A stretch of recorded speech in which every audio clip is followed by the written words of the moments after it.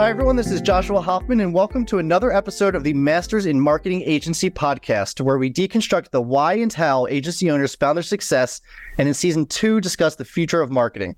Today, I have Michael Doyle, the CEO of Brand Iron, a leading branding, marketing, consulting, and implementation firm.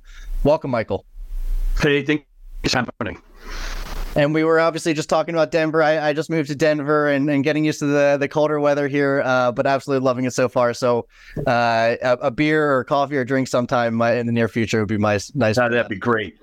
So I want to start back in the early days. And I know you mentioned last time we spoke that you started your career as an entrepreneur and then you went to the corporate world and then back to entrepreneurship, which obviously I think is very interesting. And you mentioned last time we spoke that the corporation that you went to work for eventually wanted to buy back your company after the dot-com bust. So I need to hear all about that story again. Can you tell us about that? Yeah. So back in the late 90s, I had an advertising and marketing agency, and we really honed in on working in the technology space and technology companies. And because we saw what was going on in the dot-com space, and we said, hey, we want to be a part of this. And there's a huge growth in that sector. And you know, they're buying companies like crazy. So what if we start doing a lot of work in that space, there's a good chance we may get acquired. So it was very intentional. And sure enough, one of my clients got acquired as a part of an IPO roll-up. And they came to me and said, hey, we got acquired. We want to acquire you guys. And since you've done all the branding and all the positioning and all the marketing to help get us to this point, we want to acquire you. We want to have you come on board and run our national brand. And so I ended up selling my firm. I worked for them for a couple of years, but you know, it's really bad. And it's going to be a tough road to hoe. It is when within the first 90 days, they come back to me and said, hey, we'd like to sell you your company back. And I said, well, the dot-com bubble has kind of burst and that doesn't make any sense. I'll keep my money. And, you know, I've already got a contract, so I'll be working for you guys for a couple of years. And that's not the answer they wanted to hear. I did say, hey, if you want me to buy it back, I'll buy it for pennies on the dollar. And they did not think that was funny. They wanted me to pay full price for my agency back again and assume my lease and all the liabilities. And I had no interest in that whatsoever, you know. And yeah, I worked for them for 2 out of my 3-year contract. Quick story on that is that the day before my second anniversary, when they owed me a huge chunk of money, I got fired for insubordination. And so by that time I would have had enough money to retire. But instead of that happening, they let me go, and then they proceeded to sue me because it was easier and cheaper to sue me than pay me the actual real money. And I spent the next 2 years in litigation in New York, and about bled me to death. And it was brutal, absolutely brutal. And then they go, you can't go out and work. And I was like, this is bullshit, you know, excuse me. But I started Brand Iron during that whole process, and it didn't matter. They really could care less about servicing any branding and marketing firm. So I set up my own firm again, started getting some of my old clients, and got back down the road again. And that's been 21 years now, and it's been awesome. I mean, it could have been great, should have been great, but just the dot-com bubble bursting just crushed everybody. It was brutal, absolutely brutal. I mean, we went from 1,600 employees to less than 400 during the time I was there. And it was depressing. I mean, there's just no other way to say it. So it was rough. Is there anything you would have done differently, either selling your company or, getting it back or anything during that process? No, I think it worked out the way it was supposed to work out. There's I'd say plan for these types of things, and I don't look back and say I coulda, woulda, shoulda, because here's what the best thing about it was. During that time, I I did not know it. I was supposed to be doing branding marketing, but what I really started doing was putting together what we call these analyst presentations and reporting to Wall Street about our results. And that's really, I learned this invaluable skill of working with all these investment banking firms and that had invested hundreds of millions of dollars in our company, and started putting together these decks and putting together these presentations. And I learned an invaluable skill that has helped propel Brandiron and made us, really successful. So, there's always a bright side, and that's a huge bright side that I learned through that entire experience, which I probably would have never picked up if I hadn't gone through that whole scenario. Yeah, and I definitely want to get to the pitch decks and all that story in a second, but I want to stay on the entrepreneurship and corporate world for a second, just because I think it's a little bit more unique. Don't get me wrong, you hear a lot of people that go from corporate world to entrepreneurship, right? They're like, oh my God, I'm done. But the entrepreneurship to corporate to entrepreneurship is fairly unique. So I'm gonna keep digging into that. Yeah, no worries. That's all good. What was the difference, the biggest difference between, either being in a small shop / entrepreneurship versus corporate world? The difference was we had a, and it's hard to really tell, to be honest with you, because within months of me going to the corporate world, literally everybody, the .com bubble had burst. And so you don't know what it really would be like if you wouldn't have through literally blow up of that entire sector. And it really was a bloodletting. That's the only way to accurately describe it. It was a bloodletting. And so I don't know what it would like if it had worked out and would have been okay. I just know it was so bureaucratic, and it was just soul sucking. It was soul sucking just because, we had this investment banking firms that invested all this money, expected these great results. And then when the bubble burst, it was like the beatings will continue until the morale improves, and there was nothing we can do to improve things. It was just the way it was, and there's not much you could do to turn around a sinking ship. And we're all living and dying on that sinking ship, and it was really some of the worst couple of years of my life. I'm sorry to laugh. I didn't mean to laugh. No. It's totally fun. It is what it is, right?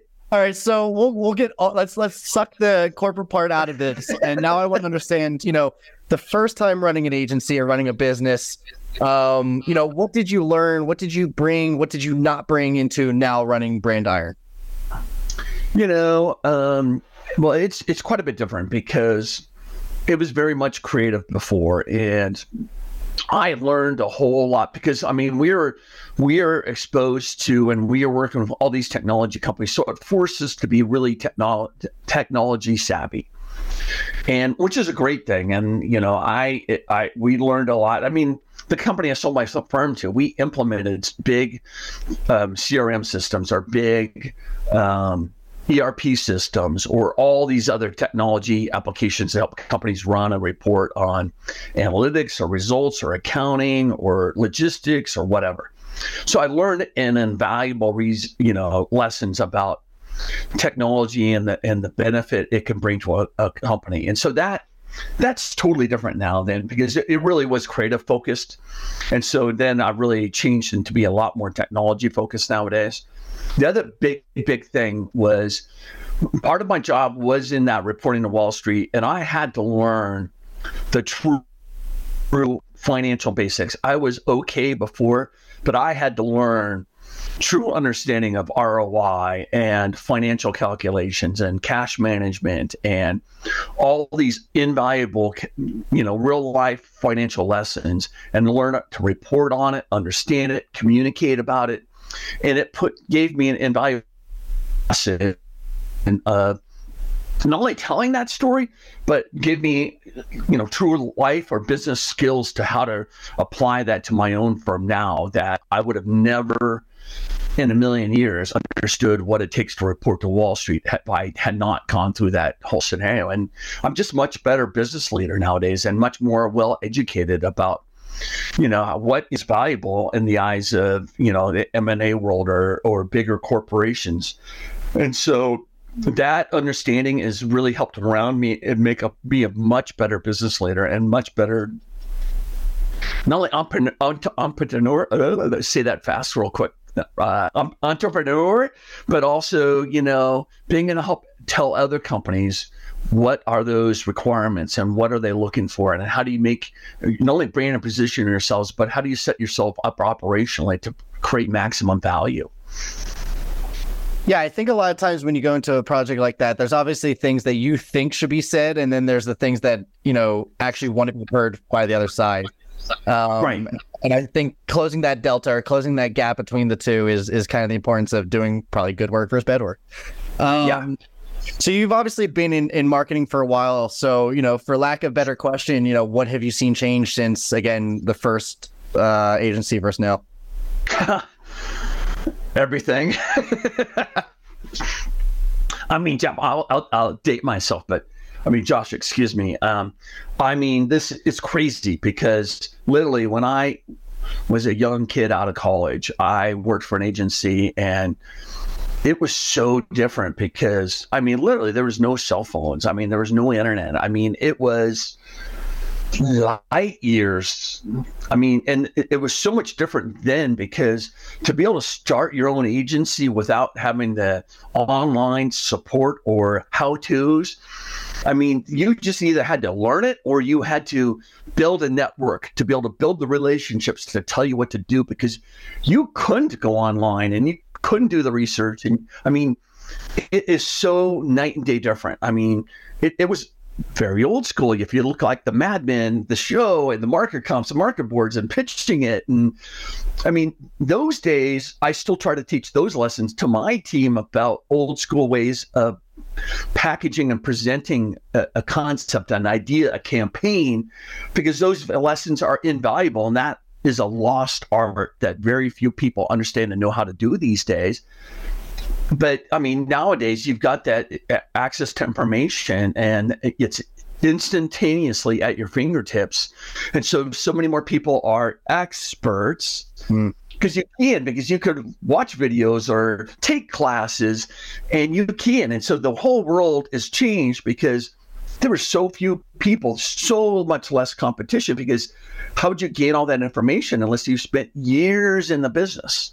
And I thought I knew what the hell I was doing in my mid-20s, and I started my first agency, had no freaking clue. I had none. And luckily I found some mentors that helped to teach me and train me, because you couldn't do any research. But I literally, for the first couple of years, had to learn through the School of Hard Knocks. And so nowadays, between technology and internet and cell phones, and I sound like I'm really freaking old, and I am a little bit, but the changes that we've seen during my career, it's just astonishing to me.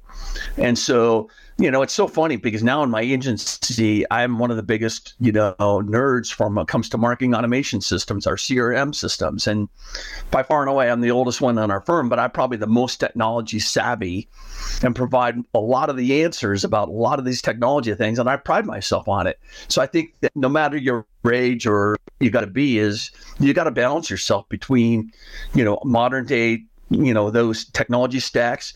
You got to understand the finances of the business. You've got to have a good grounding of what that wants to look like. You've got to understand true marketing or branding. But then you also got to have a true understanding of those people and or soft skills as well, too. You got to be able to know how to package and pitch things like in the Mad Men show. And what does that look like? Because that is so far removed these days from what most people get taught, because it's a rare skill these days to see people that know how to effectively do that.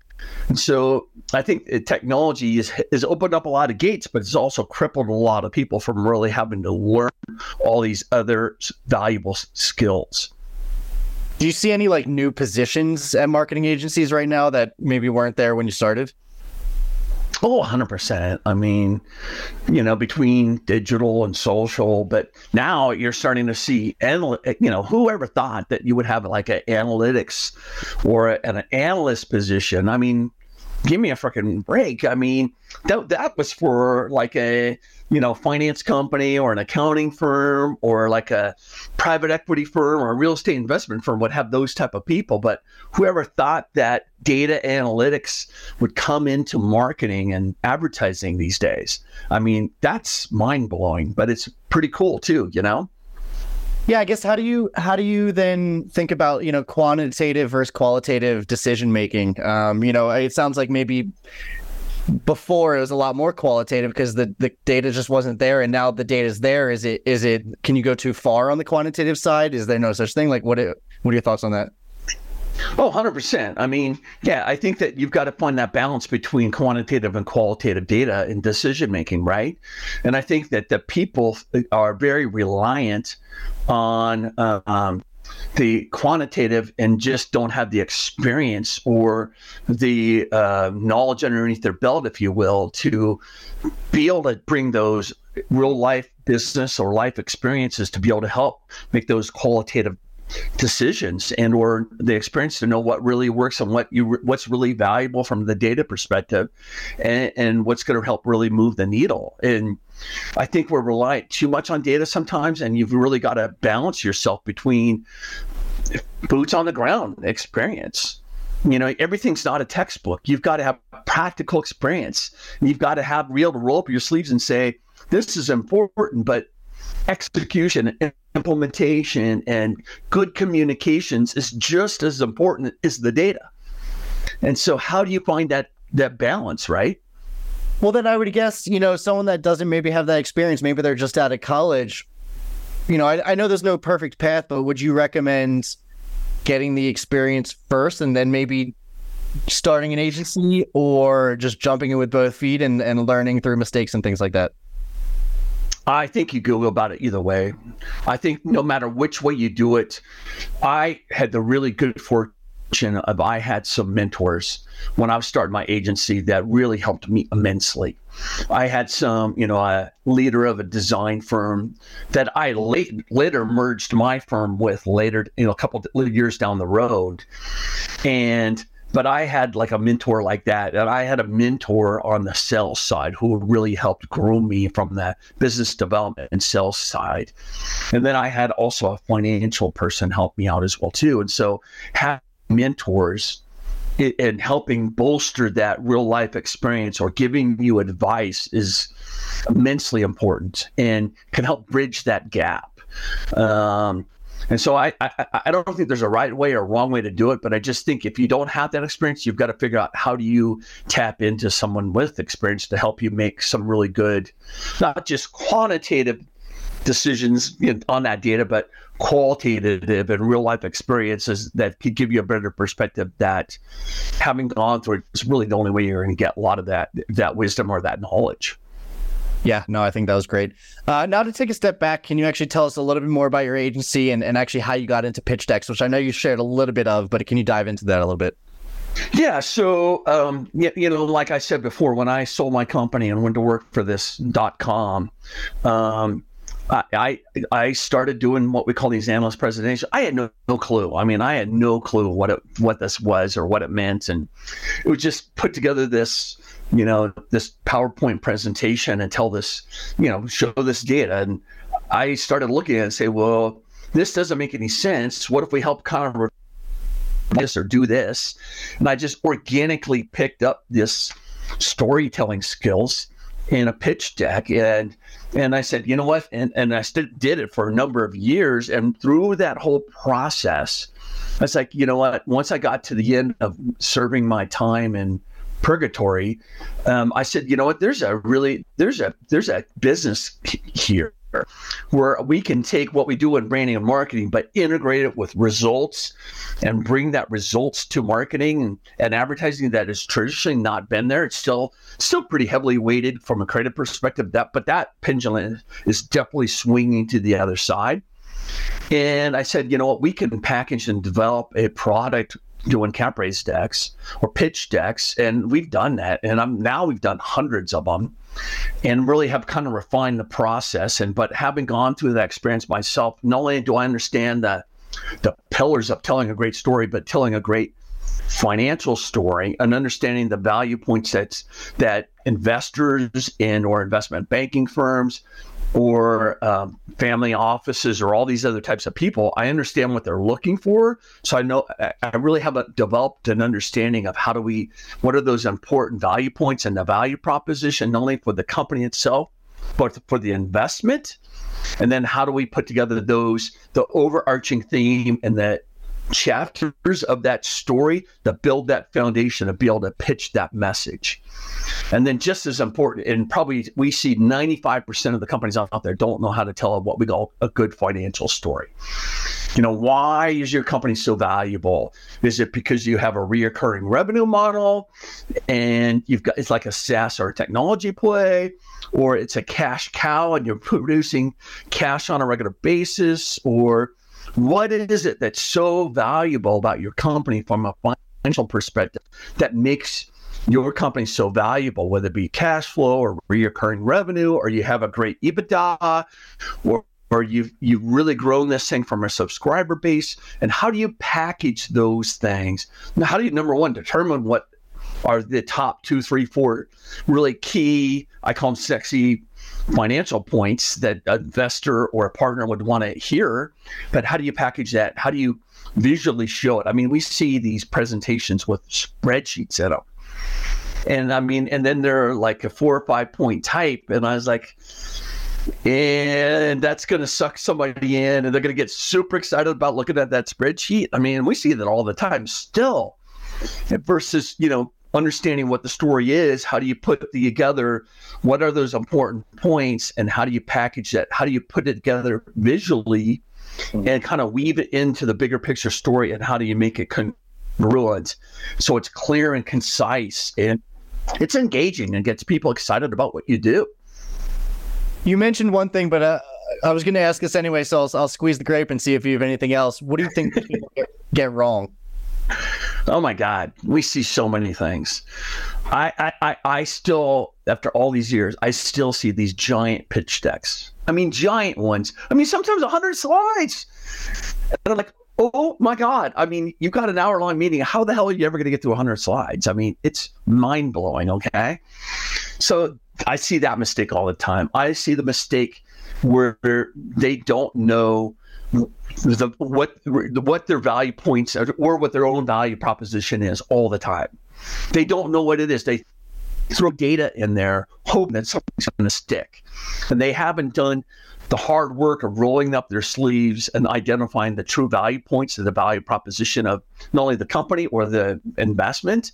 And we see that, I'd say, almost all the time, where they really don't understand the true value that they bring to the marketplace. The other thing I see, and it's almost always, is that they don't know how to tell good financial stories. I mean, even with investment firms, they put data in there, they put spreadsheets in there, and they don't know how to tell that story because they live in spreadsheets, they breathe in spreadsheets, but they don't know how to extract the story out of those spreadsheets and package that into a story.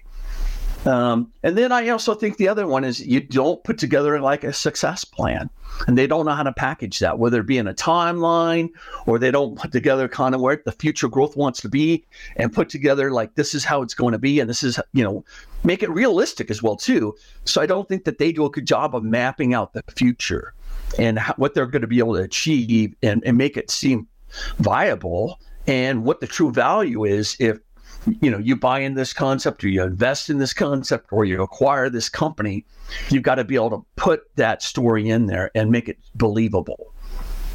I think that's really important because as the business owner, you did what you did, right? Like you have your past and this is what you're saying you did as the company. However, at the end of the day, the acquirer, the purchaser, technically, they're looking at that track record, but they actually only care about what's ahead of you, right? Like they want to know how is this going to benefit me. So I think that's really important to make sure that you're not just talking about or even focusing on, what we've done, but also how it's going to look in the future.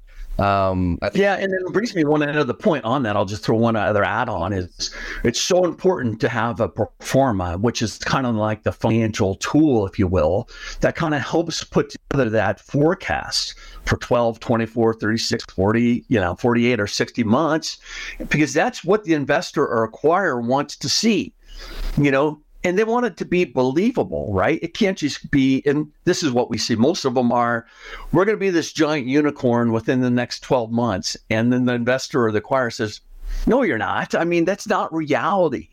Put together a forecast that's believable and that's viable and back it up. It's almost like writing a thesis, right? Where here's your statement, and then here's the pillars that support that thesis and why this makes sense. Well, that's what a pro forma does. Here's our forecast, here's where we're going, and here's why it makes sense, because we've got this marketing sales process. We've got this financial team that's going to, manage that. We've got, we've got a great operations behind this that's going to make sure we provide great experiences. And so you've got to really package that and tell that story. And it's not just a financial, but it's begging the question of how you're going to put the other business pillars into motion to be able to produce these results and these outcomes. And that's what a true savvy investor or acquirer wants to see. My other job is in M&A, this is what I do all day, every day. And I'm telling you a lot, right? No, well, this is so. I love that I get to add to this, and it's amazing how many times I hear, the business owner talk about how they have a best-in-class product or whatever it is.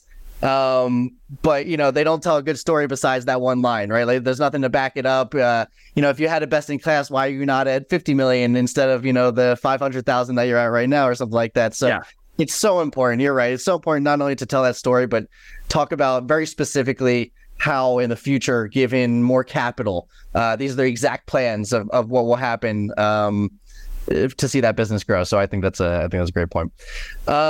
Few questions I tend to ask at the end. If you had to teach something to other marketers, what would it be? There's a couple things, but one is I see today that I spend a lot of my time these days within my own team teaching them soft skills. Especially over the last couple of years with COVID and Zoom meetings and Google Meets and all these other things, that the value of the face-to-face meeting, or even the being on video and looking you in the eye or looking the clients in the eye, is a lost art of being able to read people. And those soft skills have just gone diminished. And I would say is really, really good people understand not just marketing, but they understand the softer skills of the business and how to read clients, how to be empathetic, or how to understand them, or understand what they're saying, or be able to effectively communicate with them. So I think that's number one, because that's one of my biggest issues in my firm, is teaching those soft skills every single day. So I'd say that's number one. Number two would be, it's not just the task, if you will. And this is another thing I teach my team every single day. It's not about the task, but it's understanding the task and how it fits into the bigger picture desired outcomes. And understanding not only for your own firm, but for your clients, this is just a post or an email or an ad or a podcast, but how does that fit into this is why we're doing this, because we want to achieve these goals and objectives, and if we do that, then this is what it produces. And they just don't understand. They have the short-sightedness, but they don't take a step back and can't see the bigger picture desired outcomes.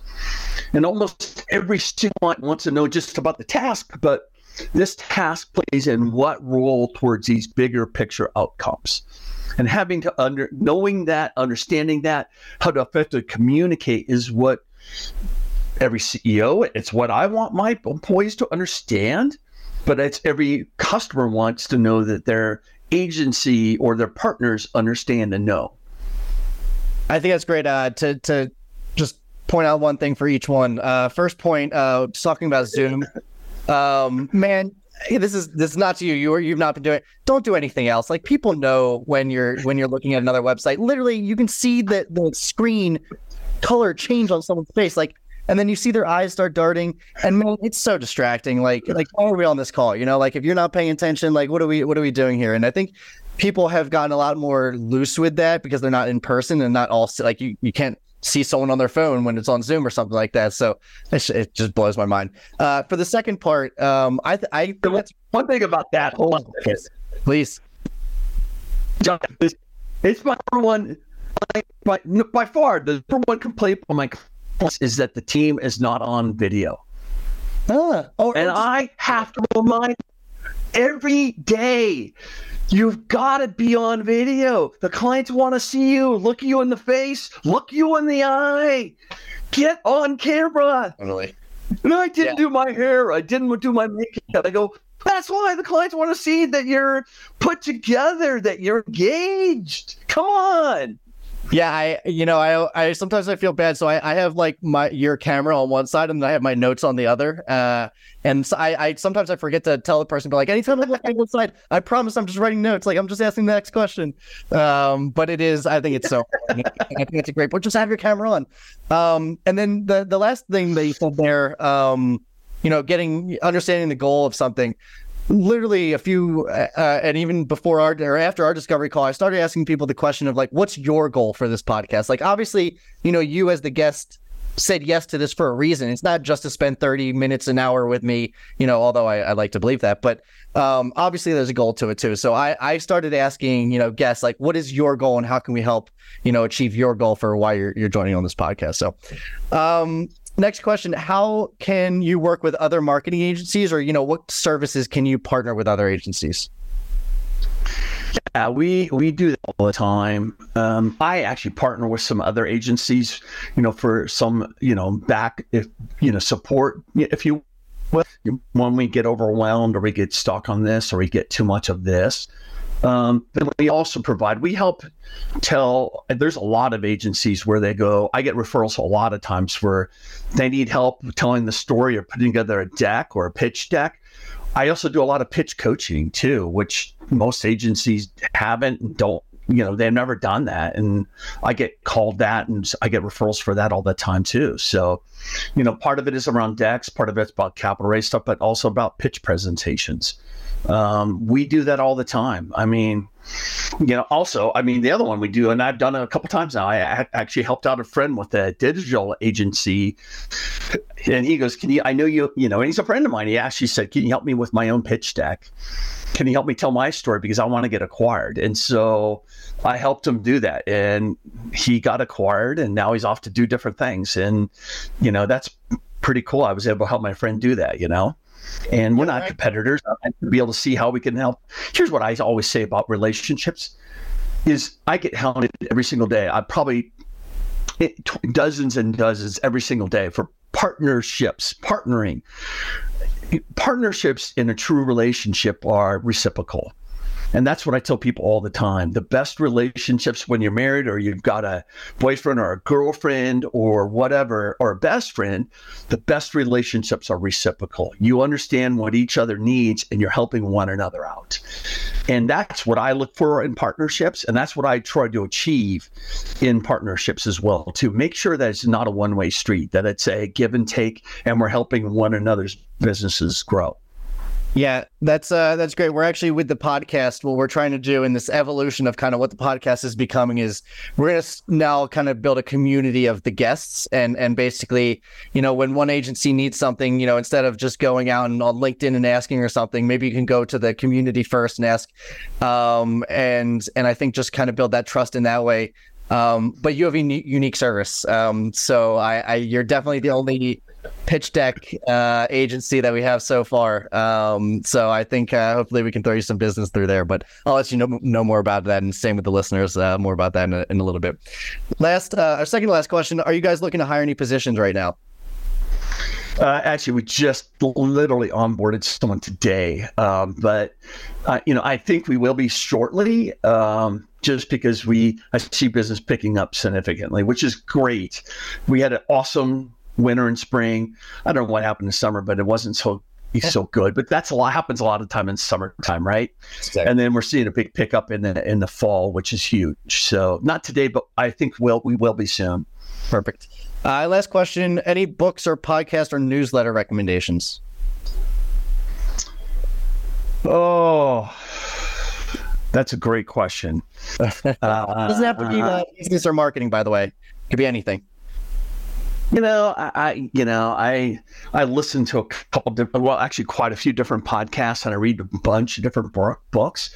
Actually, here's one. It's by Tim Sanders, and it's I think it's called The Love Cat, and he used to work for Mark Cuban, and it's a number of years old.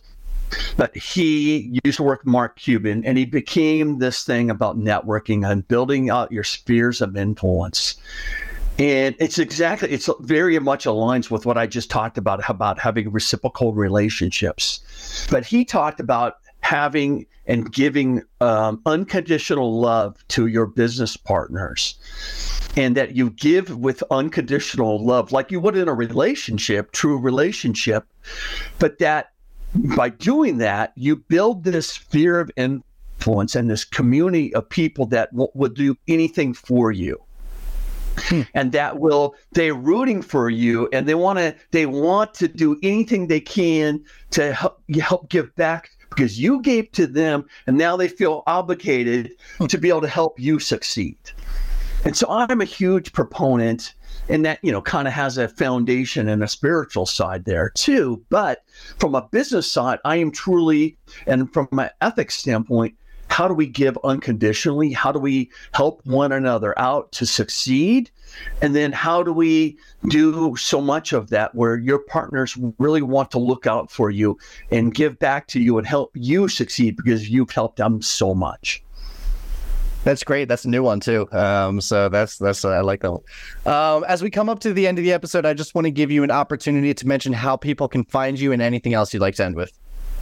Yeah, it's you can find me. It's brandiron.net. You can find me on LinkedIn. It's Michael Doyle, or Brandiron as well too on LinkedIn as well too. And then we also have capraisedeck.com is another one of our websites, and it's the product. It's one of the products. Brandiron's full service, but that's just the product side as well too. Awesome. Thank you so much for coming on the show. And for those of you who learned something new from this episode, please consider giving us a like or a follow so we can continue getting the highest quality of guests. And as always, thank you for listening. Michael, I enjoyed this so much. Thank you. Hey, thank you so much. I really appreciate the time. Thanks for listening to the Masters in Marketing Agency podcast. I hope you got a ton of value out of this episode. And before we go, I just want to thank our sponsors, DevNoodle. DevNoodle provides marketing agencies with the ability to offer their clients unlimited website design, build, and management services with fixed monthly plans. If website design, development, and maintenance is holding your agency back from growing, please reach out to us at devnoodle.com, where we make websites easy for you and easy for your clients. devnoodle.com.